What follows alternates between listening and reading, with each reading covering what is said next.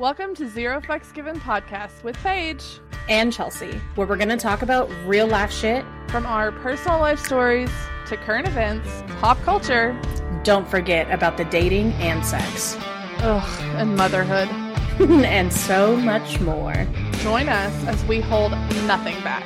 And literally, no topic is off limits. We will be revealing our dirty little secrets with a splash of sarcasm. And profanity. Maybe with the occasional guest to join in on the fun. So sit back, buckle up, and get ready. You've been warned. Hey y'all, welcome back. Welcome in, sexy motherfuckers.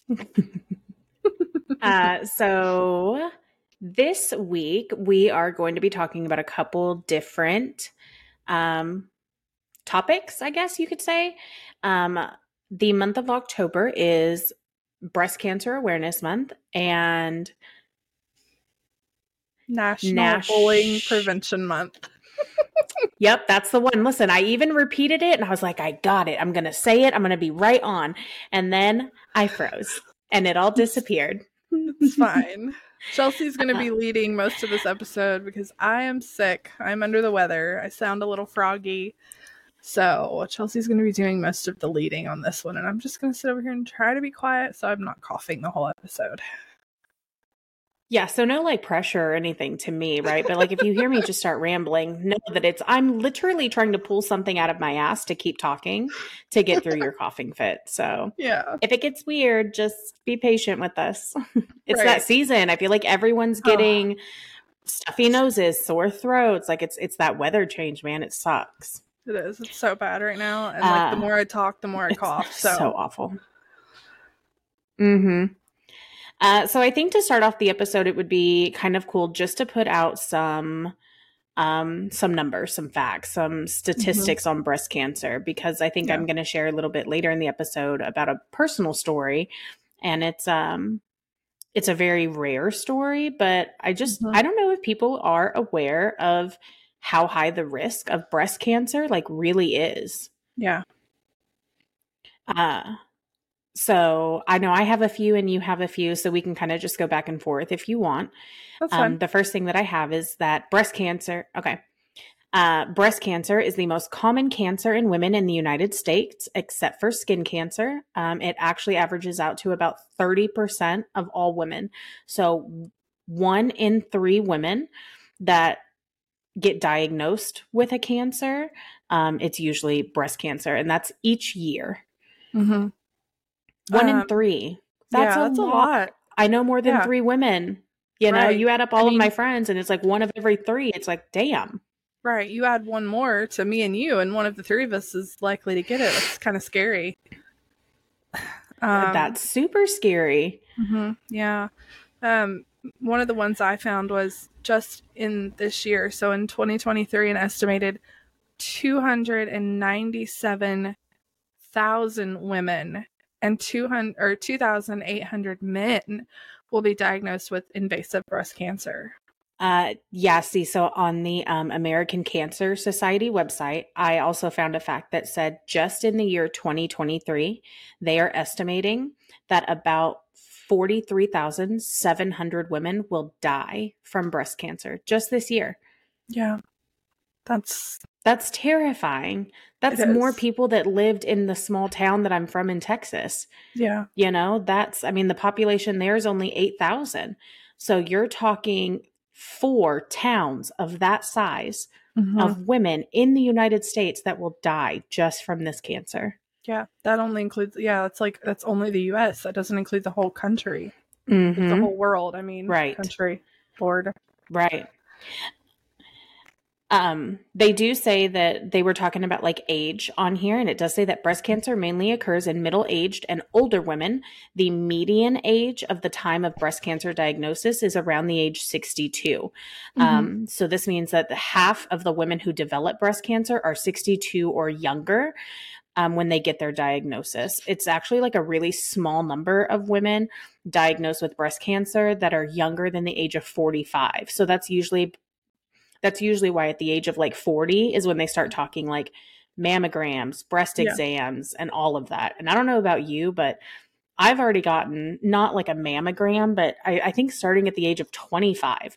I mean, my yearly physical with my doctor, it's always the hand exam. Like they always do that. Yeah. Yeah, they do it every year that I go for my annual like pap smear and stuff. That's a normal thing. Another interesting fact that I found was on average every 2 minutes a woman is diagnosed with breast cancer. Every 2 minutes. Yeah, that's crazy. Yeah. So that's 30 per hour. 30 an hour. Right. I mean, it's so scary to sit here and just look at the numbers. It's like it's there, and you know that it's like a thing, and you know that it's very possible. But when you sit back and you read the numbers, it's so terrifying. It is terrifying. And our issue with this, or our purpose for this, I should say, isn't to like strike fear into anyone, right? It's again, like the month says, awareness. Like we just want you to all be aware of how high these numbers are and the risk. I think one of the other facts that I found on the American Cancer Society website is that that 13% of the United States female population will experience breast cancer within their lifetime. And I'm like, that 13, like that's a high number. Like we just want people aware, and we'll go over like symptoms and signs and like things like that. But I think it's just, again, bringing the awareness to it. Do your own scans at home, like do all of that. Just listen, God, if you can catch it early, I mean, of course you're going to have a better chance, you know? Right. I always joke, like when I was with someone, like teach your man how to do those breast scans at home on your titties. He likes to play with your titties anyway. Teach him how to feel for those lumps and bumps and let him do it, you know? Listen, make a game out of it. Because listen, you know your man knows your titties better than anyone in this world. You know what I mean? Yeah. So I mean, trust me, he'll know when something's off. Right. He already wants to play with them anyway. So just let him reach up there and feel around. If he feels something out of the ordinary, he'll be like, listen, this does not feel right. Yeah, no, absolutely. See, and so again, the higher numbers they are with women. And I'm going to be talking about a personal experience that kind of is going to tie to this. I actually lost my brother to stage 4 metastatic breast cancer, August 22nd of 2022. So we just hit his year anniversary. And so it really made me interested in looking at the facts from that. And I was shocked at actually how rare it is. So it said that male breast cancer only accounts for less than 1% of all breast cancer diagnoses.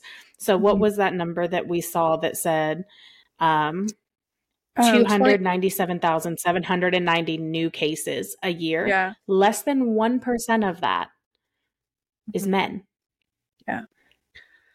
And see, when we first became friends and you told me that you had just recently lost your brother, and then you told me what it was, I was like, wait, what?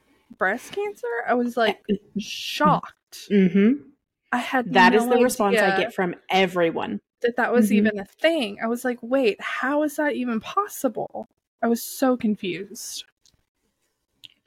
Yeah. So to kind of go into the diagnosis side, like what metastatic, obviously stage 4 is, it's like the final stage. That is the harshest stage. A lot of people don't make it out of that. There are 4 million survivors in all different stages. But so what metastatic means, it means that it's a cancer that grows off of its own cells. So it's a cancer that starts in one place, but travels everywhere.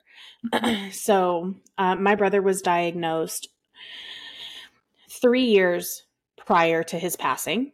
And he's in Southern California. The man had definitely enough finances to see the top doctors. I mean, he was going to the Cancer Institute and, all that. They ran all kinds of tests. He was doing great. Honestly, up until that last 6 months, He was doing fantastic. He went and got the breast tissue and his nipple removed. So he got all of the tissue out, hoping that that would fix it. You know, of course, he was, a port was implanted into his chest to continue with treatment. And he was actually starting to, you know, after chemo and all of that, he was growing his hair back and he'd start getting more energy again. And he'd have these like really great moments. But where that metastatic comes in is now he was having to do full body scans. So that last, I'd say 6 to 8 months, we found spots in your brain. Okay, cool. Let's go in and treat it immediately. And so, you know, they would go in and they would do whatever they had to do and they would treat for the spots in his brain. And, you know, all of a sudden, here's his Facebook post. Everything came out clear, 100% gone. Chemo and radiation worked. You know, keep the prayers going. And then a couple months later, he'd go in for another full scan and boom, it was in his lungs. It was almost like this game, this like cat and mouse game that you're playing now, that he's having to play now, because it's like they'd find it, they'd heal it, and then they'd find it somewhere else. They'd find it, they'd heal it, boom.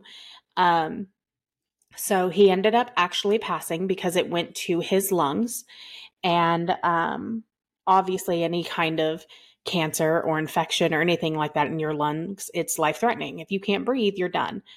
So they did start treating it, and they were showing good signs of the spots getting smaller on the scans.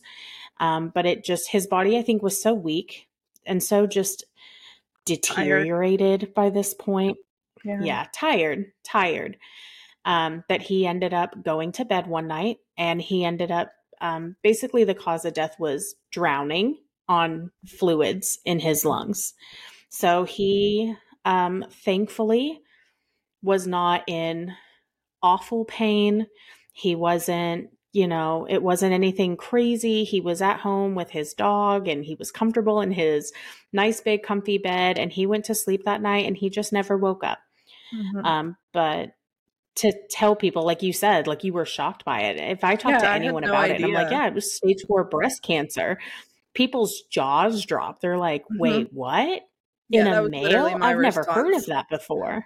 Yeah. But my brother was really, you know, when he first got diagnosed with it, like he was super smart, and when he went to the doctors and stuff, I guess there's a way that they can test your genetics. And they actually found out that it was, passed down to him. That gene was passed down to him from his mother's side of the family. So that was like his main concern, was like letting me know, like, hey, I'm going to go get this tested. But if it comes back that it's from dad's side, because I also lost my father he and I share the same dad. We lost my dad to lung cancer. So he was afraid that this was like a gene. And so that was a very terrifying, like, I think it only took like 6 or 7 days for him to get the results back. But that was a very like 6 or 7 days that I'm sitting here waiting, like, okay, this could be in my future. You know, if it's passed down to me, like I need to kind of mentally prepare. And sure enough, we found out it's from his mother's side. So I am safe genetically. But I mean, I didn't see anything statistically saying that my chances are any lesser because it's not passed down by genes. It's still what, 1 in 8 in their lifetime. Yeah. So, and one statistic too that I saw, and this doesn't relate at all to that, but another one that I think is very important to point out is 40% higher death rate among Black women. I saw that too. Yeah, there was and then I should have gotten it and I didn't. It seemed like the number for Hispanic women was higher as well, which I don't understand that. Of course, you know, science, but I'm not a science person. See, I looked on 2 different websites. So I looked on the CDC website and I looked on the American Cancer Association website. One website said it had African American women as the top, and then white, and then Hispanic. The other website had white women first, but African American women, I mean, it was only like a 1 point off. You know what I mean? So I don't know if that was like an overall number or just in this last year. I should have paid more attention to that, to be honest. But Yeah. The information I got was from the National Breast Cancer Foundation website. So that's where my stuff came from. Yeah. I mean, that's pretty much all that I have on like statistically. I mean, it's just, I can't drill this into anyone enough. Like, I never thought that I would lose. When I was younger, one of my mom's very best friends that was around us a lot as a child, she ended up passing away from breast cancer. And she didn't have it as smooth or as easy as my brother did. When they diagnosed her, it was already too late to do anything. And she was very old school. And so she didn't want any of the medicine. She didn't want anything like that. So her journey out of this world was really rough. And my mother and I went to go say bye to her, and she was already on hospice care in bed, just kind of waiting to go. And that was, and I'm not going to give details out about it, but as a child, looking at the state that her body was in, I can imagine. She was literally bleeding from every pore in her body. It was traumatizing. And so when I found out about his diagnosis, immediately I went back to that same fear. You know what I mean? That same like, oh, I'm going to watch you deteriorate. And that's like,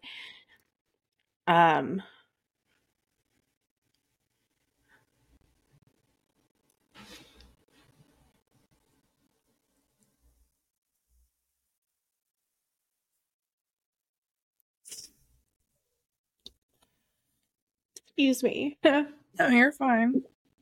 It's hard, I know.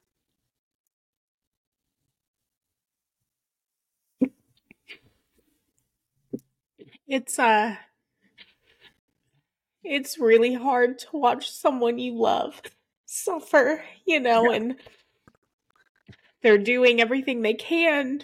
Doctors are on top of it. And it's just really hard to know because you never know when they're going to be here from one day to the next. And and my brother was such a live life to the fullest kind of person.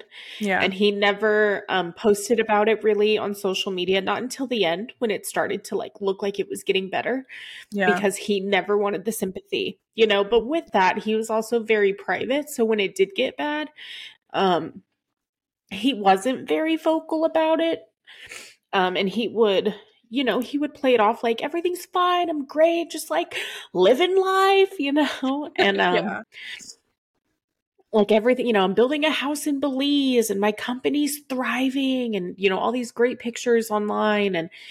And so I decided to go visit him Thanksgiving of 21. So about a year before he passed. And I realized very quickly once I got there, like how bad it actually was.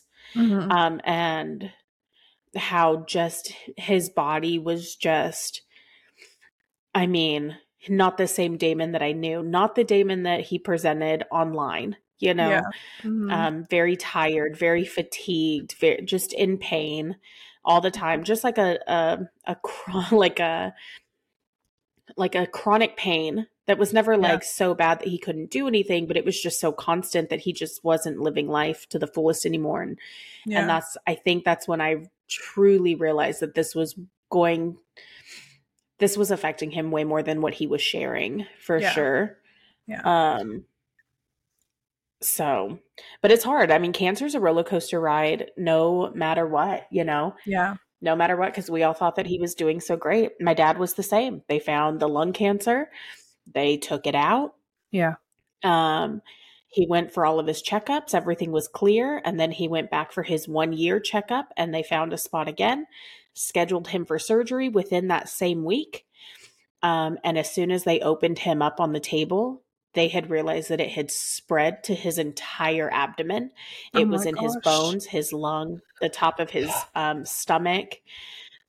So at that point, there was nothing left to do, and they, Hmm. put him back together and sent him home to pass. Yeah. Um, so it's just um, such a hard thing to deal with, and it's hard to watch anyone go through that. And I think that's why there was such an importance of making this episode, to just Hmm. let people be aware, because there are signs that you can um, look out for. Yeah. Again, check yourself when you're laying there watching TV. Massage the tissue around your breast and around your nipples, and if there's lumps, if there's anything, go check it. Who Hmm. cares if it comes out to be nothing? Great, Yeah. fantastic. But on the chance, that you're 1 in 8, or, Yeah. it's just so much better to get it figured out before. I should say some of the most common symptoms for breast Hmm. cancer is discomfort in the breast or around the nipple, inverted nipples, lumps, or nipple discharge. There are a couple other common ones are redness of the breast, so like skin that's just like randomly red or swollen, and then your lymph nodes around that are swollen. So Hmm. again, I just can't stress to everyone enough like how important. Talk to your doctor. They'll check you. They can Yeah. they know what they're doing. They'll tell you how often to do it. It's just I've already lost someone. You know what I mean? It's so hard, and every time I hear or see someone online or in my life or on TikTok, it throws you right back. Oh yeah. It's like that. It's again like we talked about last week with domestic violence. It's just that instant trauma throws you right back into the moment that Right. you saw or found out or whatever. I haven't personally experienced anything with breast cancer. Anybody in my life super Mhm. close to me with breast cancer, but my uncle passed away from pancreatic cancer. Um, so I have lost someone to cancer, and his was Mhm. stage 4. So it was, and he chose to not do anything. He was like, this is what God has dealt me. I'm okay with it, and I'm just gonna do what I can until I'm gone, and it is what it is. And it was And what very age range was he in? um he was in his 50s. So I mean, Okay. not super old, and Mm-mm. he was overall healthy. Um Mhm. and Oh yeah, listen, cancer doesn't discriminate. oh, I know. Cancer, that is one thing And about it. It'll go yeah, after the healthiest people out there. he found out in April, and I think it was Mhm. April 24th, and by June 29th of the same year, he was gone. 2 months and 5 days. Mhm.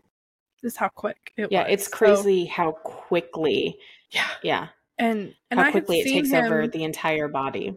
I had probably seen him a week before we found out. And he looked just Mhm. like my Uncle Mark had always looked. And I saw him 3 Mhm. days after he told me, and he looked completely different. Completely Yeah. just different. And it was like, The how rapid it mhm, changes someone it's crazy. I mean, if you look at my brother, the first yeah. year of diagnosis, it's the Damon that I know. And I have a picture of him from behind when I was there for Thanksgiving.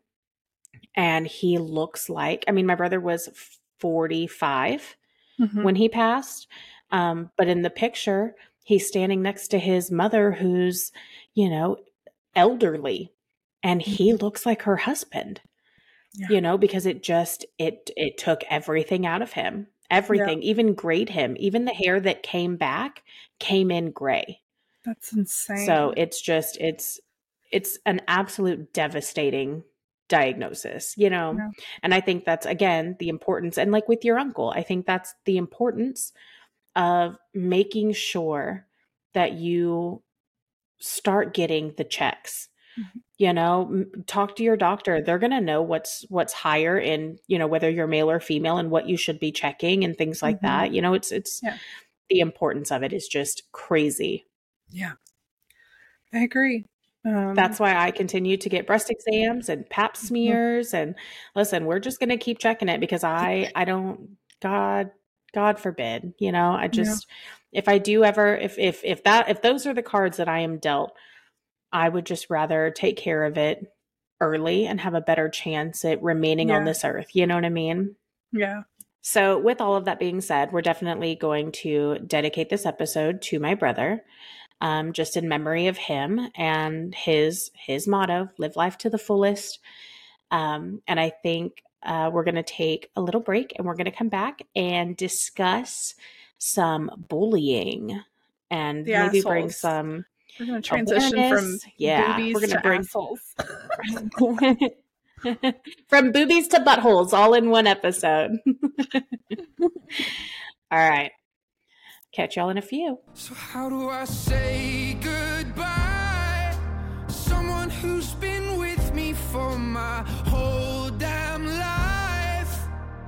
You gave me my name and the color of your eyes. See your face when I look at mine. So how do I say goodbye? All right. So back with kind of part 2 of this episode. We have now changed our outfits, changed our colors. Costume change. Quick change. We've changed over to orange because orange is the color for National Bullying Prevention Month.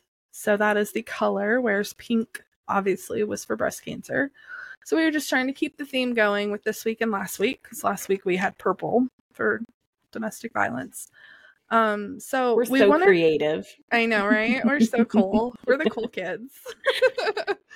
But one reason that we wanted to specifically touch on bullying is I was bullied a lot in middle school for sure. Chelsea was bullied a lot in middle school. And then my oldest son right now is 13 and is in middle school. And he is going through it with bullying a lot. And then we've also talked about on here a little bit a kind of fundraiser type thing that I did it's been like a month and a half ago, for a kid in the town that I live in who was attacked on the school bus and bullied. And we just did kind of like a drive through town to show our support and that he wasn't alone and that kind of stuff. And he's also in the same school as my son. He's a year behind him. He was a 7th grader who was attacked by a senior in high school. A 12-year-old was attacked by a 17-year-old boy, attacked by a 17-year-old female. Because he didn't. Yeah, it was wanna... national news. I mean, it was everywhere. Yeah, it was all over TikTok. It was, yeah. Yeah, it was pretty big. Because he was in quote unquote her sister's seat. And it had been a reoccurring thing that he was being picked on from these kids, and he finally stood up for himself, and she just, I mean, attacked this kid straight up, punched him, smashed his head into the window seat or the window of the bus, and he ended up having to have, I believe it was 8 or 9 staples in his head. He was out of school for about a month, terrified to go back to school. It was a whole thing. She was arrested. I don't know how long she spent in jail. I know it was weeks. Yeah. I honestly haven't heard if she's even out yet. I don't know. But and my son last school year was put on, I guess, what you would call a hit list. It's kind of what it was called when I was in school. A list of names were texted out that this one kid was going to come to school with a weapon, and the kids that were on this list he was going to take out, and then teachers, and my son was on that list. And it was a very scary, that's the worst phone call you can get besides, the phone call that your child is no longer on this earth. It's one of the scariest phone calls you can get as a parent. And I remember going to my boss at work last year and being like, I gotta go. I gotta go. There's a situation with Jacob at school. I have to leave. And I put on my flashers and I drove as fast and as safe as I could to that school. I have never been so terrified in my life. Not only that, but because that student and my son have homeroom together. So had that student been at school that morning, luckily the information was the information was found out before the kid got to school, so he never actually made it to school. But had he made it to school and had something, they have homeroom together. So my fear was my son would have been probably one of the first that he got to. And that's still to this day, that's one of the scariest things. But yeah, it's so bullying was something that we definitely wanted to touch on because I don't feel like it ever stops.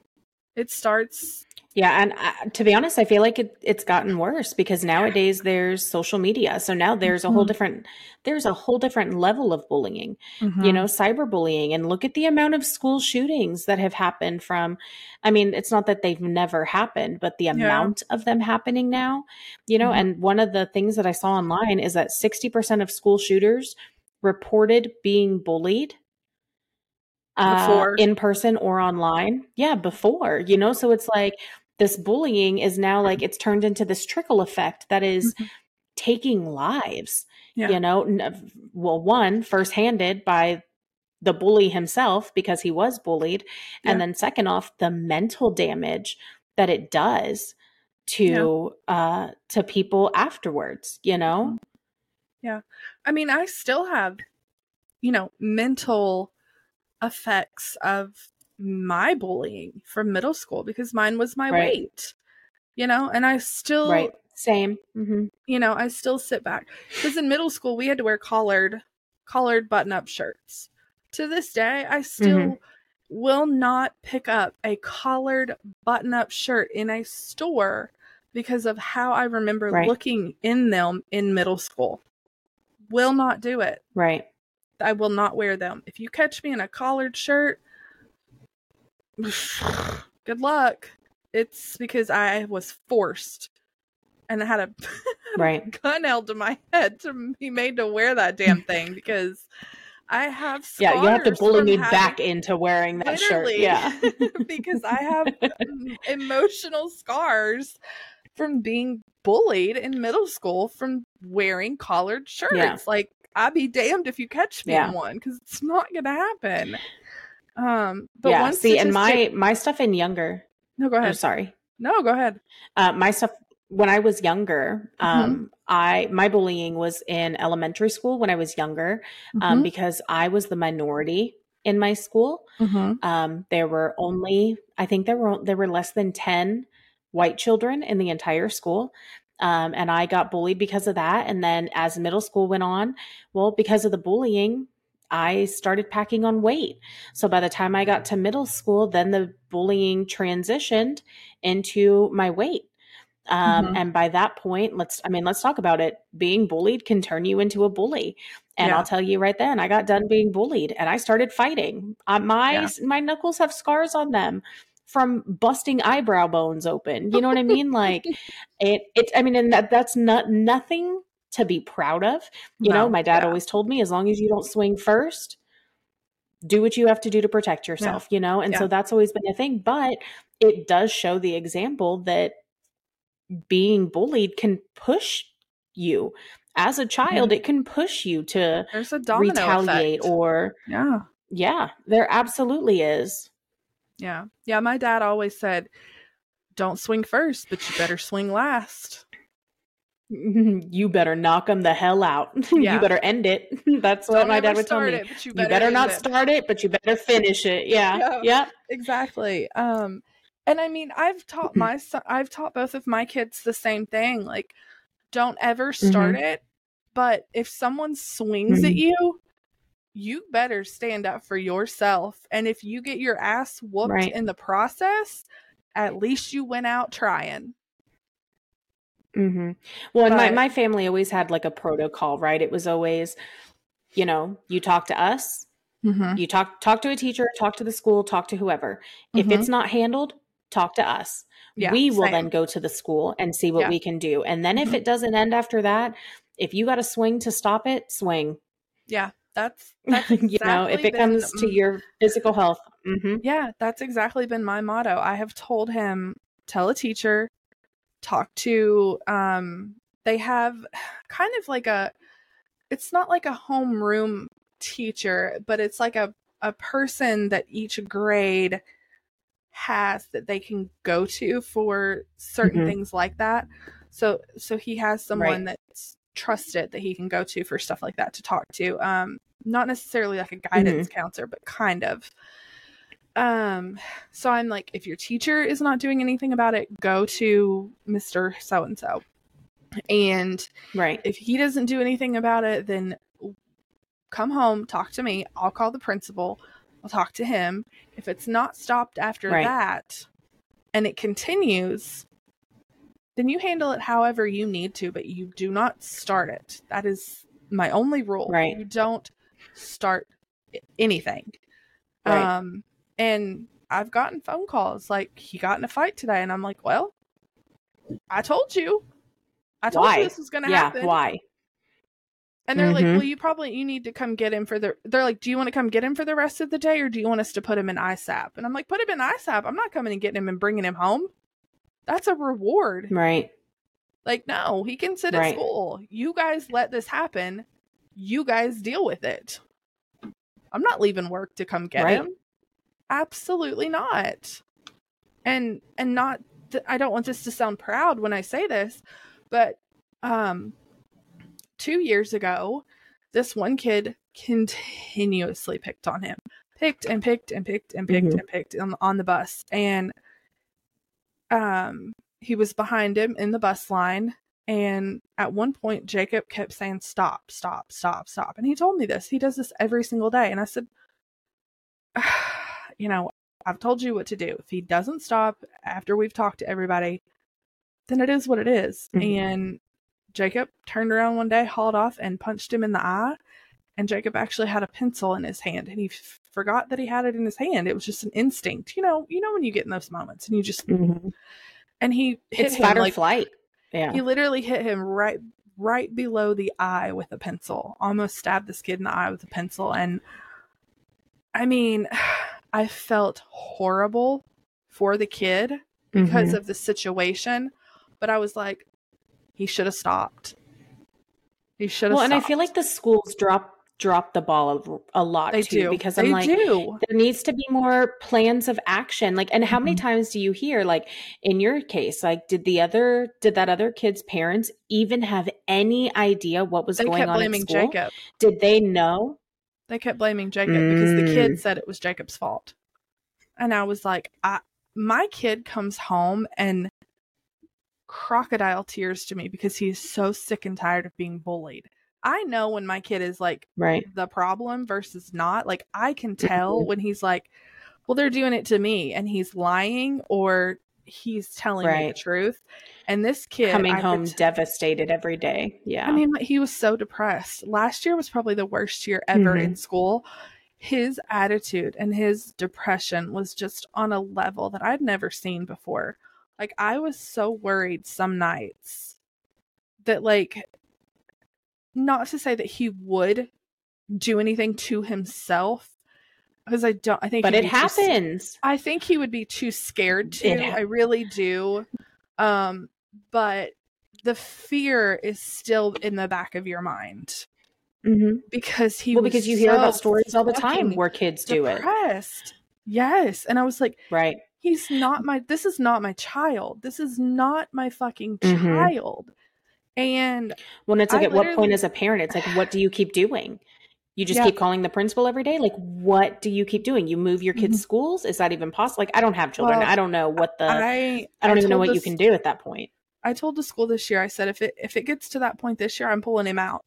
And he can sit in front of a computer and be a virtual learner. I don't care what you have to do. Which is so hard because then he loses.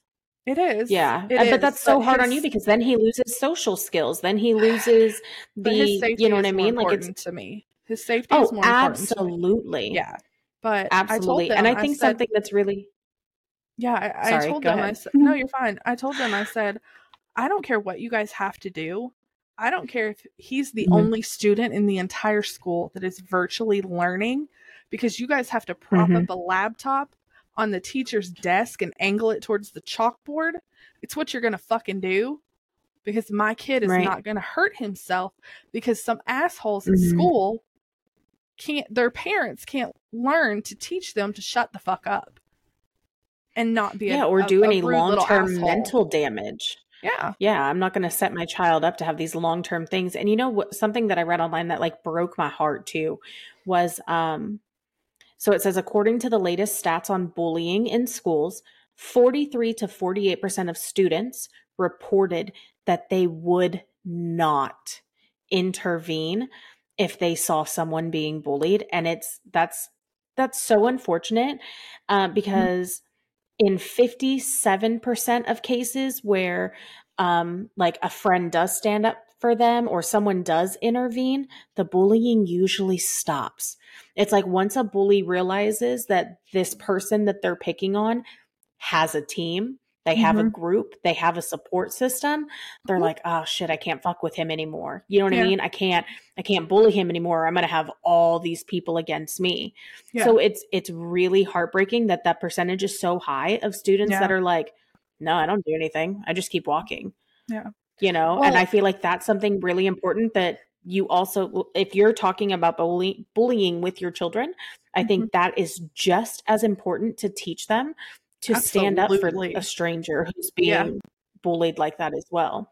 Yeah. And I mean, that carries over into adulthood, because Oh yeah. speaking of something so similar to that, I don't know the whole situation. Like I've talked about, I just Hmm. took my youngest son to a Jelly Roll concert two weeks ago. And leaving the Right. concert, we were in traffic and there were these two girls, and this guy was talking to them. I couldn't hear what he was saying, but they looked super Hmm. just annoyed, and like he wasn't really with them, but I couldn't tell. You know how you see those moments or whatever? Yeah. And I rolled down my window and I was like, "Are you fucking with them or are you with them?" And they were like, Right. and the guy was like, "Well, who are you?" And I was like, "Well, who the fuck are you?" I was like, if you're not with Right. them, keep fucking walking. If you're not with them and you don't Hmm. know them, keep fucking walking. And then I Yeah. guess someone heard me, and another female rolled down her window Right. and continued, because I kept driving. I had to keep going because traffic, and Hmm. continued the same conversation. And I kept watching in my rearview mirror and my side mirror, and I was like, if this motherfucker doesn't, I'm getting out of this truck, because I'm not going to stand here and watch Yeah. these I'd two rather call out. females. Yeah. Right. And I'd he rather did. call He out kept and look like an walking. asshole. He kept Yeah. walking, and he was out of sight. By the time I got out of sight, he was completely out of sight, and I don't know where he went. And it's like Yeah. in those Yeah, I'd situations rather like call it out that. and be an asshole than like drive away and Yes. wonder if something could have Yes. happened or if I could have intervened Right. for sure. And it's in the Well, it's those especially at same stuff kind like of that where people are like situations. drinking. Yeah. I was Right. like, mm-mm. And Walker was Right. like, what are you, Mom, what are you doing? Mom, what are you doing? And I was like, shut up. Shut up, Walker.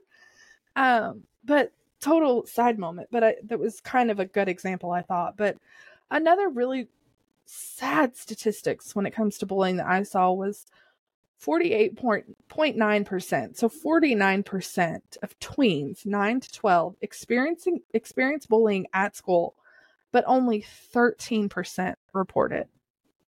That's not even half.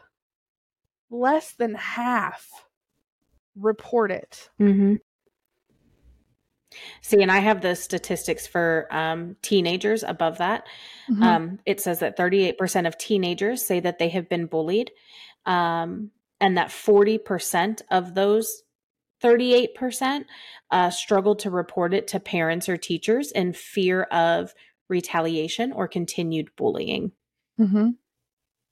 That's So heartbreaking. half of the kids, so still, I mean, it's still the same dynamic. Half of the kids that do report being bullied Mm-hmm. don't report it. Yeah. And 41%, like I saw 41% that do report it think it will happen again. Mm-hmm. Mm-hmm. So it blows my mind. And one that I thought was interesting was a higher percentage of males report physical bullying, whereas females are more subject to rumors, which makes 100%. Yep. This goes back to last week's episode when we talked about domestic violence. Mm-hmm. You know what I mean?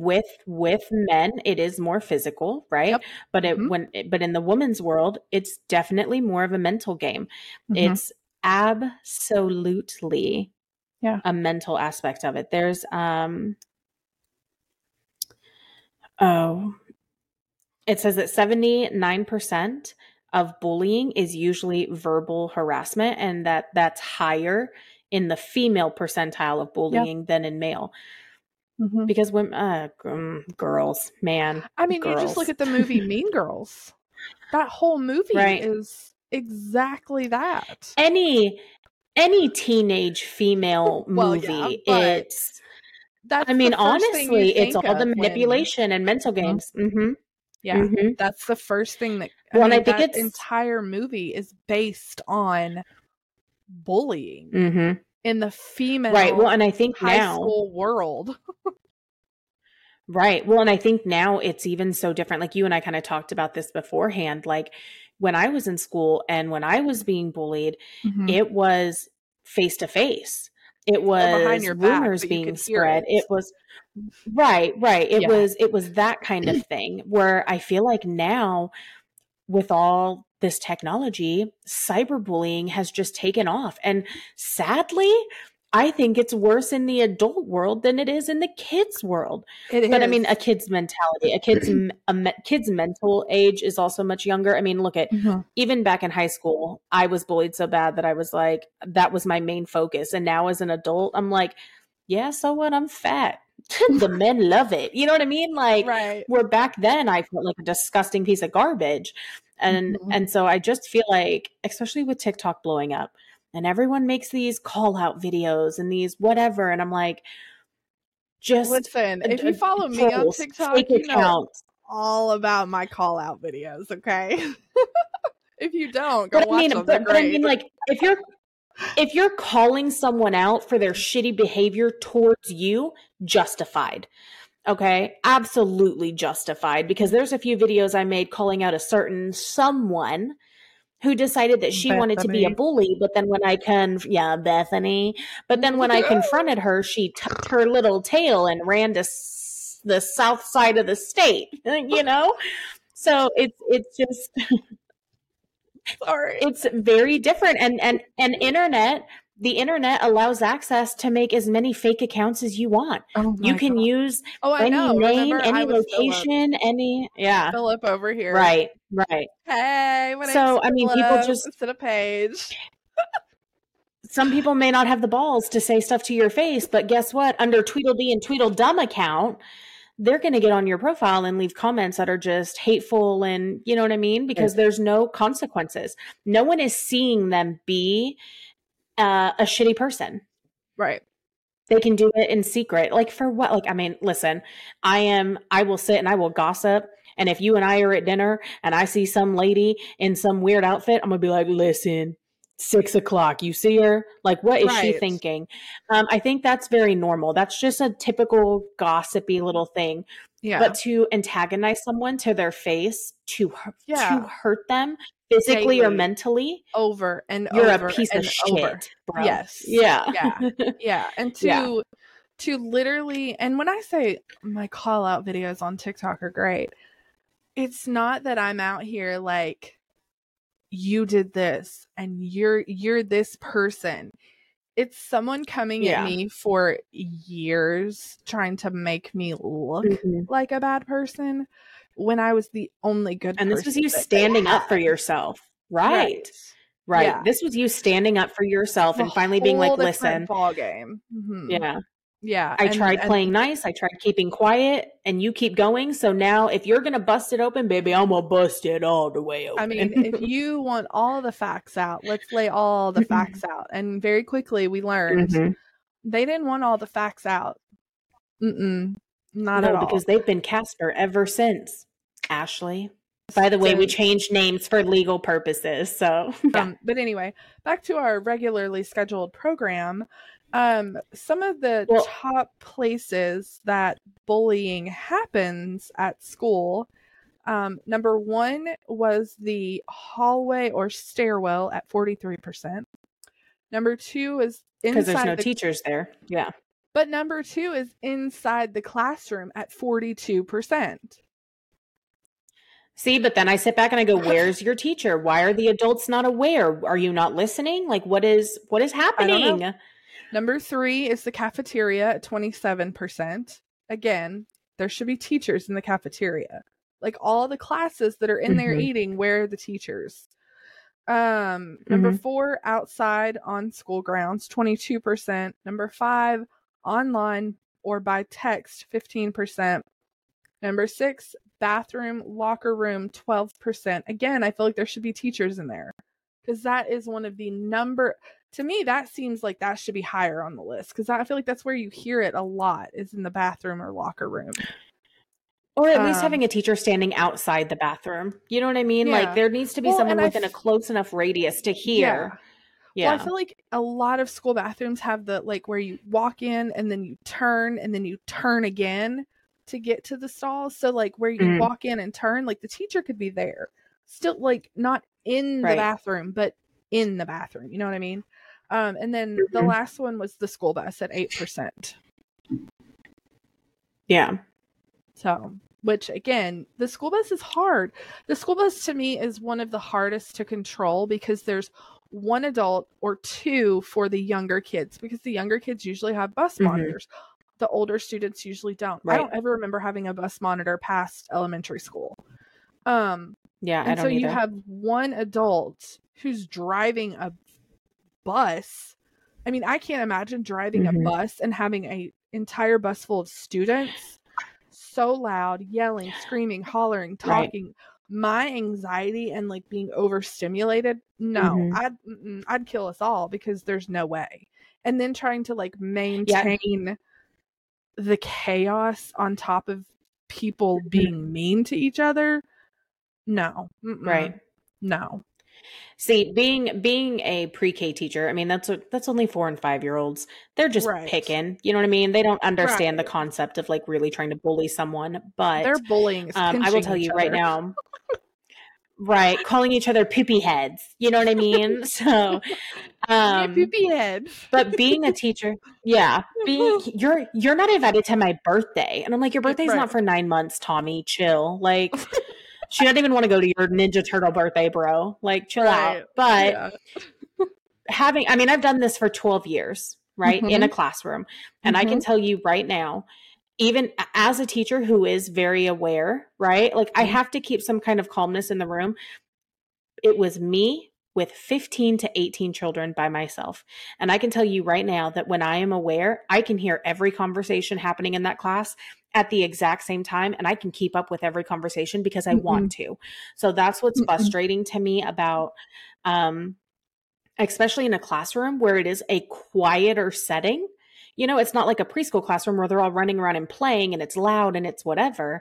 But as a bus driver, I mean, you're trying to focus on the map, the roads, the traffic, the weather, you know, and then you have all these yelling kids that are excited to go home in the back. Like, and this definitely, is probably the first I feel time like in the whole day where they've really gotten to, like, talk. They've been holding it in all day. Like, sure, they've had lunch and they've had recess, but this is the first time all day they've really gotten to, like, let loose. I mean, they're talking about their day. Yeah. They're excited. They're on their way home. School's done. They're about to go home and play video games. They're all hyped up, you know? So I could definitely see that. Yeah. So that's. This podcast is sponsored by Reckless Patriot Gear. They are a husband and wife duo and also a veteran-owned small business. 10% of their sales go to our Operation Underground Railroad, which helps to assist with saving innocent children from trafficking. They make t-shirts that have a patriotic theme with a funny twist and also some adult humor. Use the code ZeroFucks and get 10% off your purchase. Because when it comes to people's feelings, like their shirts, we also give 0 fucks. Find them online at www.reckless patriothere.com.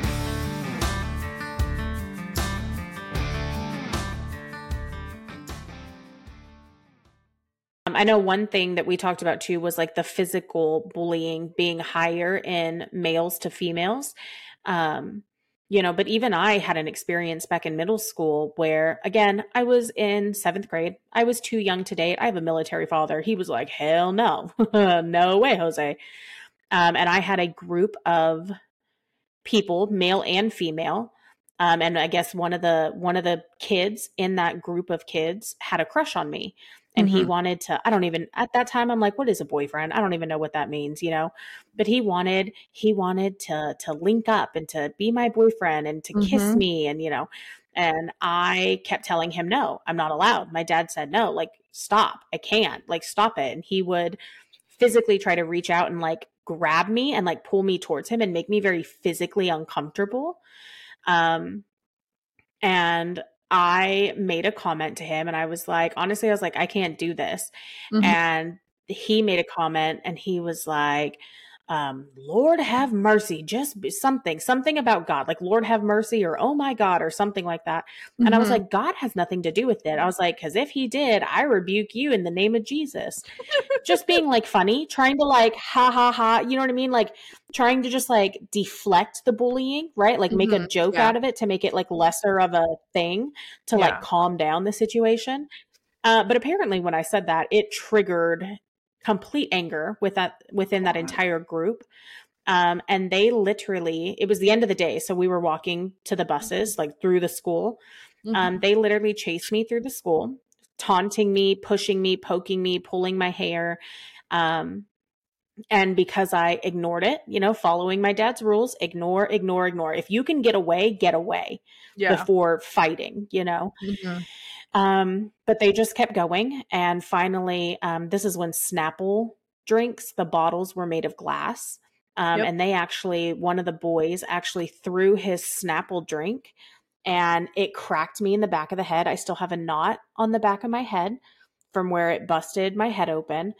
And from that point, it got to an extreme enough that my parents were called in. All of their parents were called in, and it was, luckily the school that I went to immediately was like, if we hear of anything again, they are not just suspended, they are expelled from this school completely. And thank God that whole group of kids' parents were like serious. They were on it. They were, you know what I mean? I never had issues did they talk about me behind my back? Sure. Were they still saying things here and there? Sure. But they definitely made it a point to keep distance. You know what I mean? So luckily, it's rare, but luckily for me, it got extreme very quickly, but then it abruptly stopped and I didn't have to deal with that again. But it was that moment that did make me, that's when I kind of shifted, was 8th grade year. And that's when it became, I will never be a victim like that again. No one will ever draw blood from my body ever again. And that's when I started fighting. So then tables turned, then when other people would even try to bully me, like very minimum stuff. Listen, a girl knocked my binder out of my hand walking past me, like walk by and just boom, hit it. When I tell you that I said nothing and I, within a second, had her by the back of the hair and had slung her into the lockers and cut the metal turn knob, had cut her face open. You know what I mean? And from that point, I was like, no one will, it was bad. Listen, I'm not proud of it. It was bad. I didn't, my parents, and I love my parents, but there was no new definition of fuck around and find out back then. Oh, I did. But like, and I love my parents, but they didn't help me at home, right? There was no, like, again, military father, tough it out, ignore it, keep going, walk on, bandage the wound and keep going. It wasn't like a big, I feel like nowadays parents are definitely more on the like mental health side of it, right? And they are getting their children some more help. Is good. Where back then my parents ignored it completely. Yeah. And I'm not saying that taking care of one's mental health is not a good thing, because I'm all about it. Like my son has seen a therapist. We do all of that. But there's also got to be a point where you're like tough on them. Like there's still got to be that tough love. A balance for And I sure. feel like that's what this world in parenting is lacking. There is not that anymore. Right. If you catch my drift, there's so much lack of that tough love that parents are giving to their children nowadays. And I'm not saying beat your kids, like, no. But at the same time, you gotta equal give consequences for the actions. Yeah. Yeah, because see, and back then the mental part was just ignored. My parents didn't realize that it had affected me so badly, and that's why I was acting out. That's why now I was fighting, and then with fighting, now I'm the bad girl. So who am I hanging out with? The bad kids. Well, what do the bad kids do? Drink, smoke weed. So then what did I start to, you know what I mean? It was like this chain reaction that I fell into because because my parents didn't talk to me about it. There was no discussion. There was no like, how do we fix this in the future? It was always just, don't start the fight, just finish it. You know what I mean? But there was nothing past that. But again, I think nowadays, sometimes that is taken too far without, again, there needs to be a balance of the two. Yeah. Either way, it can end, it can go the wrong way. I feel like if you don't find the proper balance with your child, because every kid is different as well, you know, but like you got to find a happy medium with each kid. 100%. I did want to touch on some of the effects of bullying because whether your kid is doing the bullying or is being bullied, I think this kind of goes either way. And just sitting here looking at this while you were finishing talking, every single one of these is my child except the last one within the last 2 years. Students who experience bullying are increased risk for depression, anxiety, sleep difficulties. And here's the thing with the sleep difficulties one, my oldest, neither of my kids have ever had trouble sleeping. I mean, you put them in bed and they are out, gone. Whereas me, I have insomnia. I have trouble falling asleep. I have trouble staying asleep. If I wake up in the middle of the night, good luck with me going back to sleep, all of it. Last year, I can't tell you the amount of times that I would put my oldest to bed and within an hour, 2 hours, middle of the night, he would come to my room. I can't sleep. Never had that happen until last year, maybe a little bit before that. Lower academic achievements, which my oldest was an AB student from the time he started preschool until last year. Last year he got C's and D's, and he's always, and I've never asked him to be an AB student. He just was. Last year he was C's, D's, and he had 1 F. I thought he was going to fail 7th grade, but they were like, no, you have to have 2 Fs. He only has 1. He gets to keep going. I was like, when did that change? Because when I was in school, if we had an F, we got to stay back. Not now. And then the last one is dropping out of school completely. Well, and we already went over the statistics of how many kids don't report bullying to teachers or parents, you know, and I think that that's something that parents need to be aware of too, is like, if your child's not coming to you, I think there needs to be a time and place every day, even if it's just a brief conversation where it's like, how was your day? How are your friends? Any teachers being jerk? You know what I mean? Like there's a way to have a conversation with your kid. And like, if you start noticing that like their sleep is off, their grades are dropping, their whatever, they're staying in their room more often, their friends aren't coming around. I feel like that needs to be like, that's your sign. That's your underlying sign that there is something else happening. And it may not just be their hormones, you know, like it may be a little deeper than that. And I always think that it's just smart to like dig. I don't care if I annoy you. I'm going to dig, because if there's an underlying issue that I need to be aware of as a parent, I mean, I'm not a parent, but like if there is, I'm still going to do it. Even with the girls that I nanny, when I pick them up from school, the whole car ride home, how was your day? And I'll even go into like, were you happy today? Did that excite you when you went outside to play? Like I even tried to incorporate like the emotional side of it. And if they're like, well, I was sad, I'm like, oh my God, why were you sad? oh, because my necklace broke. And I'm like, oh, well, that's a good reason to be sad. I would be sad too. Maybe we can fix it. But I just feel like it's just a way to open up communication and let kids feel comfortable enough to come to you, even for those small, tiny things. Because one day, if they need to come to you for something bigger, they might feel more comfortable to do so. Yeah. Yeah, I always tell both my kids, I'm like, I don't care what it is. I would rather you come to me, even if it's bad, with the truth or something that happened. We'll figure it out. We'll fix it. Versus you lying to me or not telling me and me having to blocking find you out completely. a secondary way. Yeah. I'm like, I don't care. So most days, especially this year more so than last, just because I know how hard last year was on him. You're aware. Some days I forget. Yeah, some days I obviously forget, but I try most days. And it's more so at bedtime because I still do the, I'll sit down with them right at bedtime and I'll do like the scratch their back right before bed. Even though he's 13, I don't care. Right. My parents did it with That's me still till your I was probably a connection. senior in high school. Right. That's your connection. That's your bonding time with him. Yeah. Yeah. And that's usually when I'm like, so how was your day? Did anything happen? Like, did you have a good day? Was anybody say anything? And that's just usually the time when I ask. And it's sad because my youngest is 8. And my youngest, again, like I've talked about, is type 1 diabetic. Kids are picking on him for having that. And it's like, he's like, are you freaking kidding me?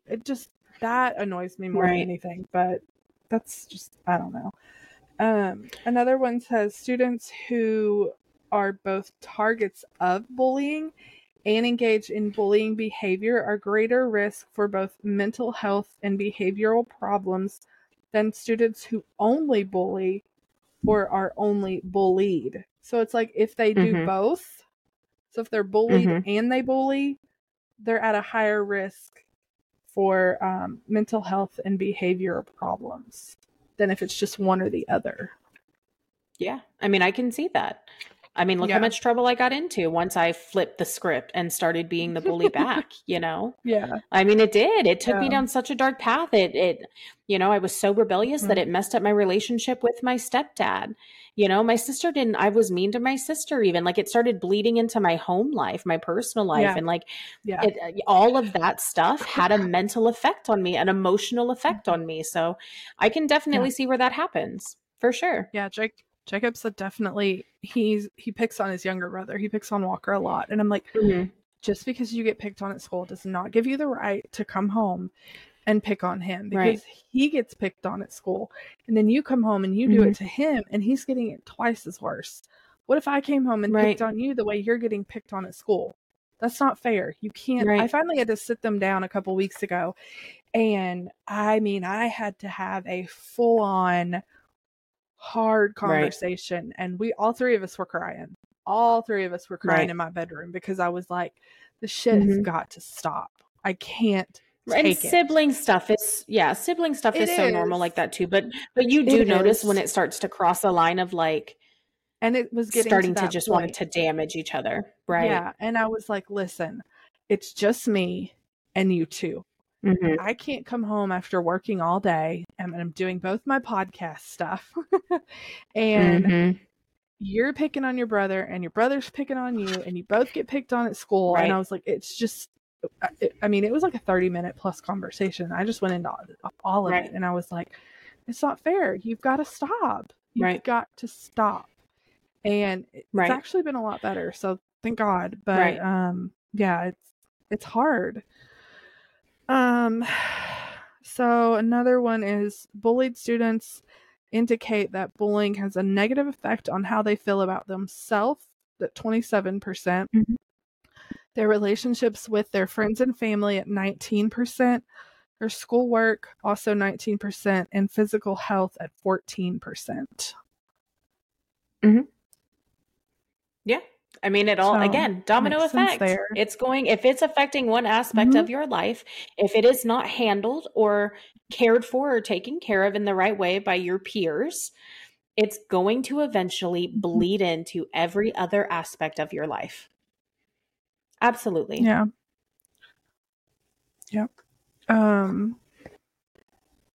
I think another one specifically that we wanted to touch on was bullying and suicide, because that seems to be something that happens a lot. It's not one that I've ever really feared as a parent with my oldest. Right.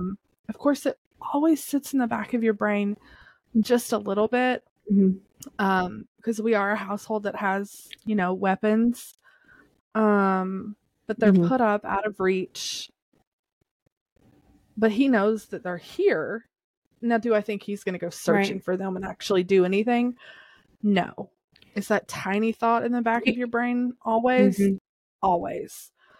So, well, you never know. The stories that you do hear about it happening, I mean, honestly, you hear those parents saying the same thing. I would have never thought he wasn't like that. I never thought that she would do that. You know what I mean? It's because you just don't expect it. And I feel like the younger they are, how much more traumatizing that is to like come to the realization that they can be mentally broken at that young of an age, so to even know what it is at that really young sad. Of an age is what, or how to do it. Yeah. There was one that was a pretty national case back earlier this year. I actually reached out to his mom about coming on my other podcast to, again, bring awareness to the situation. And she just wasn't ready yet. Right. She said, give me a few months and reach back out. And I just haven't yet.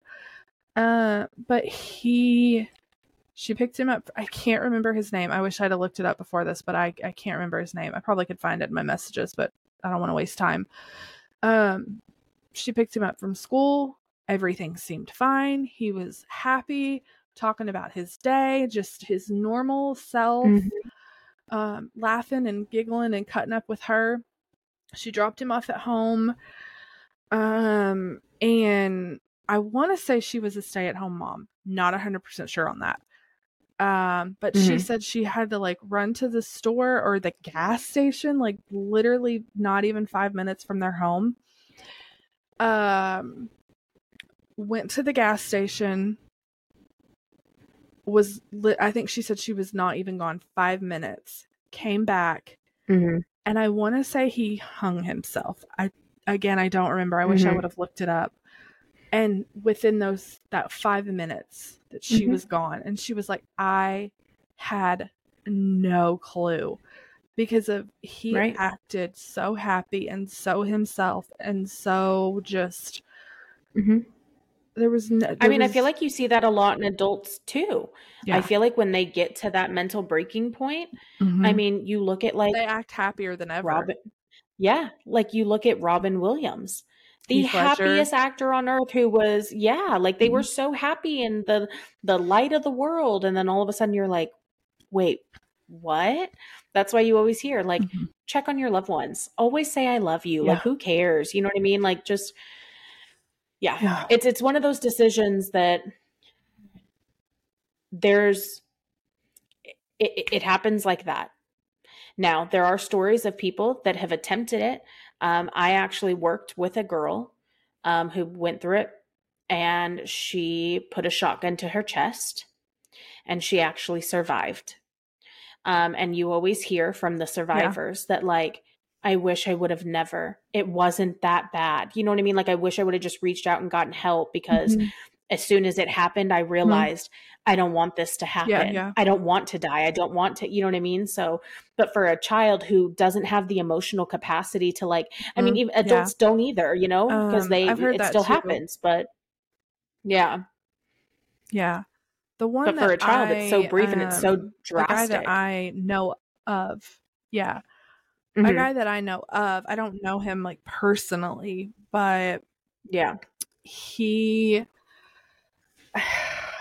think it was like a handgun of some sort, but he put it in his mouth, and it like blew off part of his like upper lip area, and he survived. And he's like, I should have never done it. Like, I don't know what the hell. I don't know what the hell I was regret.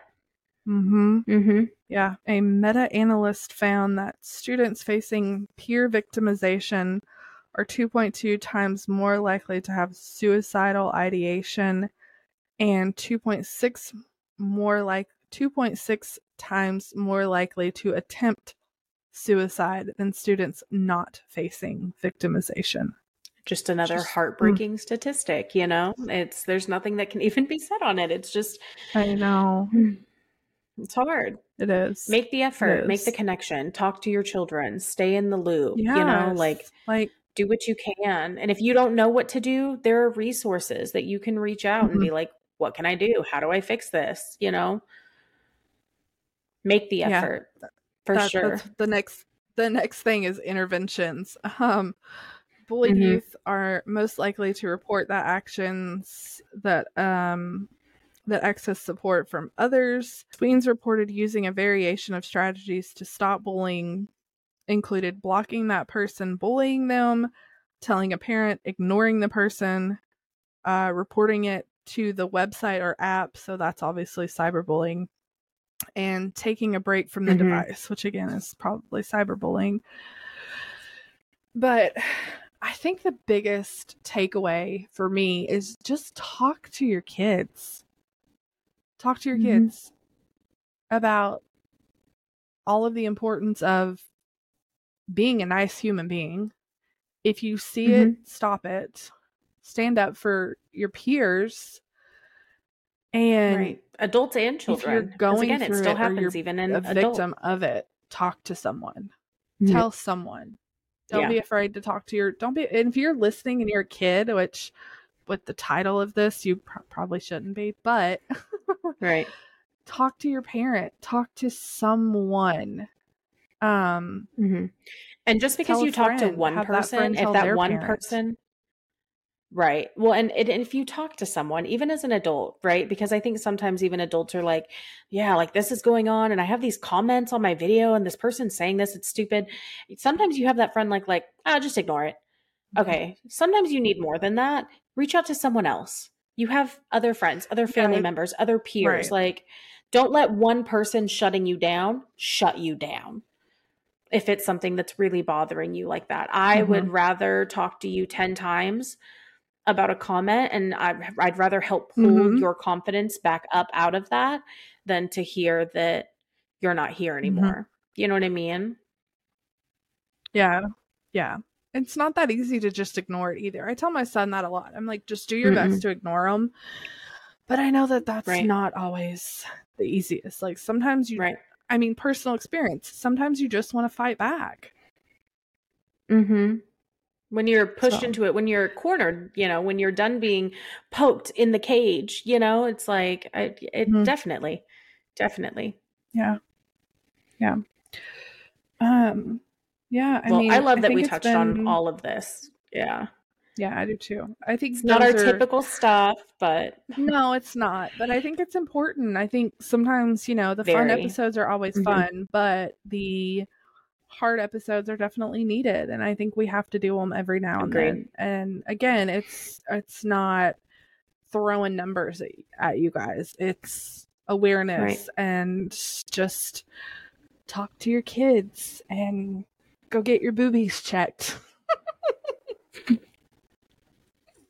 Just be aware of boobies and buttholes. That's all we're asking. Yeah, just in a whole different way for both. But yes. But I'm excited. Next week is going to be all about Halloween. Listen, it'll be fun. We'll play some games. We'll do some survey stuff. Next week is excited. Back to normal. Yes. And Paige may show up in a costume. Chelsea won't because she's not fun. I will absolutely not show up. Listen, I'll show up mentally stable. That's my costume this year. Surprise! I know, being mentally stable is so boring. I like the little bit of crazy, so it'll be a good week. And I'm going to Texas. Yeah, I'm going to Texas this next week, so it'll be fun to come back and share that experience. I've been away from home for a year and a half, so I'm very excited to see friends and family. I wish I could go with you. And for them to see my new body. Oh, yeah. They haven't seen me since, so for the people that don't know, I had weight loss surgery back in June. And so I am down a total of 120 something pounds. So these friends and family have not seen me since then. So As I'm of very today, excited to your go surgery back. was 4 months ago today, right? 4 months ago today, yes. Yeah. So I am very excited to go home and for everyone to see me again, because when they saw me leaving, I was not in this mental space or physical space. So I'm stoked. So now they're gonna see you as You're calling me skinny? Yeah. I listen though, I'm not gonna lie, there is a mental part of it though that makes me, which again, maybe it triggers back to the whole being bullied for being fat, right? Like there's a part of me that's very nervous that I'm gonna go down there. Because if you have not gone through this process, you don't know how hard it actually is to still lose the weight. Yes, I had the surgery, but there's still a very conscious effort you have to make with every bite of food you put in your mouth. And I am still afraid because I know that I am still, I'm still chunky. Cynthia is still rocking here. Okay. I just think that when you hear of someone getting weight loss surgery, especially because you watch like My 600-Pound Life, like you're watching a 42-minute episode where these people are going from like 600 pounds to like 130, and it's so fast and it's so drastic. So there is a fear in me that I'm going to go back and people will be like, yeah, you look great. But then be like, I don't know. I guess I just thought that you would have lost like more than that. You've only lost that, And so I'm like, there's that little bit of anxiety that's like telling me that. But I know for myself that I have busted ass and I have worked hard and I know my number victories and I know my off scale victories and I know the quality of my life has been amazing these last 4 months compared to what it has been for the last 3 years when I started putting on the weight real heavy. So I just have to like mentally prepare to like be okay. And if something is said, to literally let it roll. Yeah. Because I know that I'm doing good. I know that I'm on top, Yeah. Yeah. Well, I think it's going to be fun. I think you're going to have a lot of fun. I'm jealous. I wish I could go with you. I'm excited. Very. So, well, stay tuned. We'll be back next week with lots more. Next week will be all about Halloween, and maybe give us your predictions on what I'm going to show up as. Them or me? Anybody. Everyone. I think you're going to be a cowgirl. You little Kentucky thing. I don't know. Yeah. Again, you little Kentucky, you little country thing, you. We'll see. I'll be here. I'll be excited to see you. Goodbye. Well, on that note, peace out, Girl Scouts. Hey, y'all. Don't forget to follow us on Instagram at @0fucksgivenpod. And don't forget the U is an underscore. And send us your feedback, suggestions, and topics you want to hear about. And when we say nothing is off limits, we mean it.